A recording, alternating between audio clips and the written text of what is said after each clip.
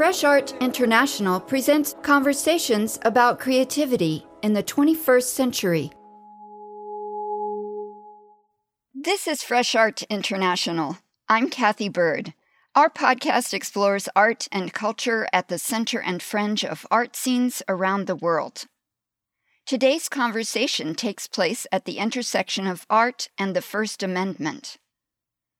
This vital element of the United States Constitution protects our right to freedom of expression by prohibiting lawmakers from restricting the press or the rights of individuals to speak freely. Free speech became a cause célèbre for artist Sheryl Oring in 2004. Returning to the U.S. after 6 years in Berlin, she was disturbed by the negative dynamic of President George W. Bush's run for re-election. That year's countrywide discord compelled her creation of I Wish to Say, a public performance project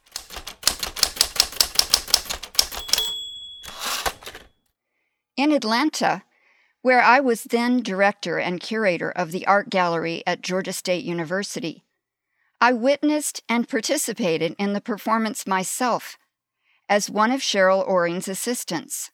The artist set the tone dressed in 1960s secretary attire, with big hair, red lipstick, and matching fingernails. A downtown park and the sidewalk outside the gallery became performance sites. A wall-sized American flag was the backdrop for each open-air enactment. Seated at a table, her hands poised over a manual typewriter, Oring invited passers-by to dictate their messages to the U.S. president. Each one was typed onto a postcard addressed to the White House. Thank you for your strong leadership. I voted for Reagan twice. I voted for your father. You and your administration deeply trouble, anger, and outrage me. Here are our terms for your surrender. All my best wishes, etc., etc. Sheryl Oring introduced I Wish to Say on our Jolt radio program in 2016, the year that Donald Trump vied with Hillary Clinton for the office of U.S. President. My grandmother is actually one of the inspirations for this whole project. She was actually a secretary at the Political Science Department at the University of Maryland for many years. Whenever I got to visit her, I was allowed to go into her closet and get dressed up and play with all her clothes and jewelry. So that was definitely one of the beginnings of this project. And I see the secretary as a very powerful character. The other thing that's sort of interesting, people have asked me before if I've ever sent one of my own letters to the president, and the only time I did was way back in 2004, and I wrote to a mythical female candidate talking about how when I was growing up, Geraldine Ferraro was on the ticket as vice presidential candidate. You know, I was hoping that one day we'd see a woman in the White House. So things have changed a little bit. How many postcards have been sent to the White House since that first one? By the end of this year, it will be around 3,000. Oring read from 2016 election season postcards to the president. I'm going to read an excerpt from one that almost brought me to tears as I was typing it. It was so powerful. It was from a student in New Jersey. And he said, "Not everybody can afford higher education. There are thousands of people out there who could change the outcome of this world by just receiving one chance." And that was from Jordan Clark in New Jersey. I want to read one other short one. I was just please. at my daughter's school, which is an elementary school here in North Carolina. And one of the kids said, "Dear next president, I wish that the presidents didn't fight each other, and I wish we'd have some peace and nice words." That's from a 7-year-old. And I think that we're going to have quite a period of recovery afterwards, no matter who's elected.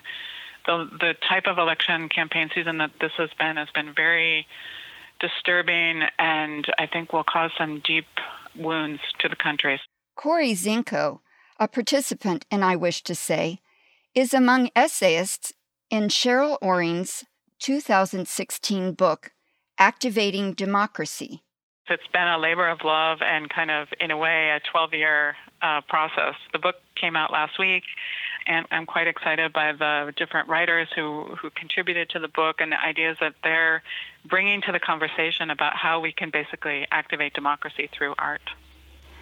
Corey's an art historian, and she also served as one of my typists in one of the larger versions of the event. The project has sort of grown, so now often it's not just me typing.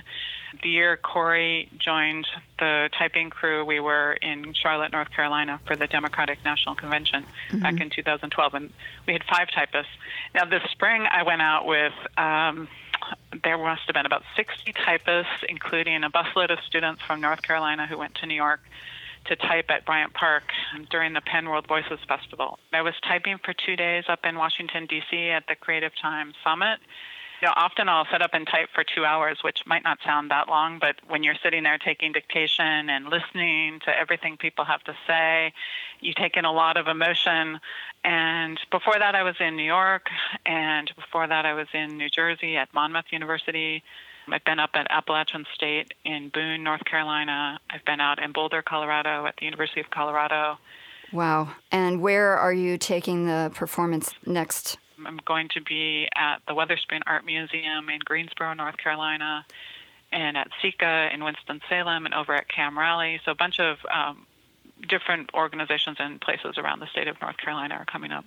In 2019, we meet Sheryl Oring in Detroit, now chair of the Art and Art History Department at Wayne State University. She reminisces about the project's early days.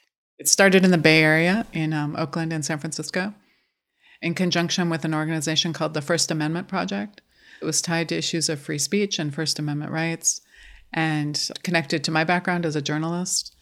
At the beginning, it was supposed to be just these 2 performances, but people were lining up and waiting to send their messages to the president. And I ended up deciding I would keep typing that whole election year and went all over the country on a total shoestring. I had no funding. I took buses or hitched a ride and went all kinds of places with my typewriter. That was the start of a project that continues to this day. The artist recalls a performance that she staged in Berlin on the 25th anniversary of the fall of the Berlin Wall. In 2014, for the 25th anniversary of the fall of the Berlin Wall, I did a similar project in Berlin called Maueramt, and I asked people to share stories about the wall. I typed up about 300 different stories, really intensely personal things. For instance, the man from East Berlin who left when he was a teenager and never saw his family again. The people who used the wall as a place to play soccer and just kick the ball up against the walls. In 2018, a fellow Creative Capital Grant recipient, New York-based composer Lisa Bielava, got involved, adding a rich new sound element for the 30th anniversary celebration.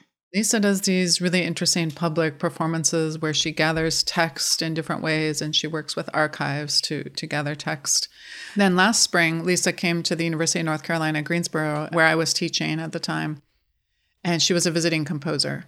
I showed her the I Wish to Say archive, and she went crazy. She's like, I have to do something with this. We started talking about Berlin because she had a connection to Berlin as well. And I had already been trying to think of a project to go back to Berlin for the 30th anniversary of the fall of the wall, which was 2019. She immediately jumped in and she was like, I would love to do a piece of music that draws on that text and we can perform it outdoors. We had 4 different performances with singers singing these really poignant stories and memories about the wall. We have a new working framework that I'm really excited about, and I hope that we might do something here in Detroit as well with some of the students. In 2020, during the global coronavirus pandemic, Oring enlisted students from the University of Michigan and Wayne State University to participate in a virtual version of I Wish to Say. She worked with the Stamps Gallery and the Democracy and Debate themed semester at the University of Michigan, Ann Arbor, to present a month-long series of Zoom performances. A team of students typed messages to the next president while taking dictation from students and university communities across the state. All right, so dear future president, I would like to share that I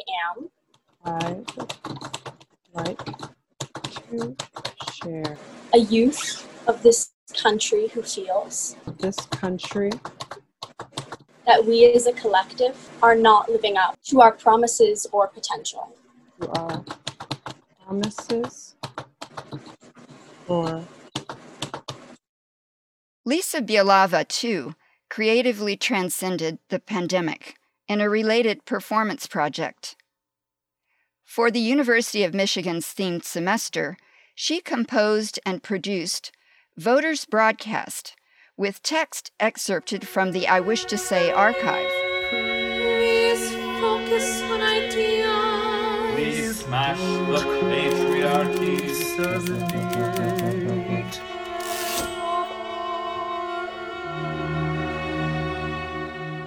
So what do you hope and what do you see people taking away from this new iteration of your project?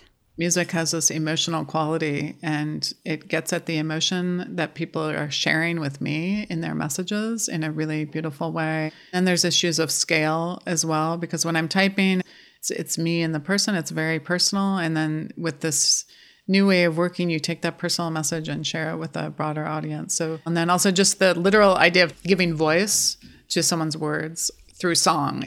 I don't know, it seems perfect.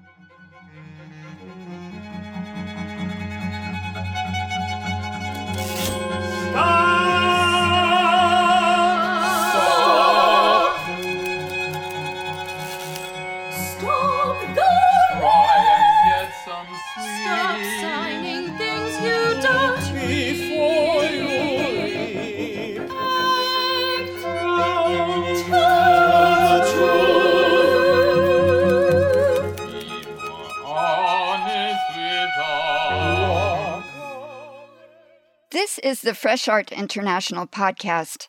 I'm Kathy Bird. In Conversations Across Time with Sheryl Oring, we trace her synthesis of art and free speech in a public performance project that quite naturally has no end in sight. As long as there is democracy in the United States, there will be opportunities to voice our opinions about the U.S. presidency, social justice, the economy, public health, globalization, climate change, education, and more. What would you wish to say to the U.S. President?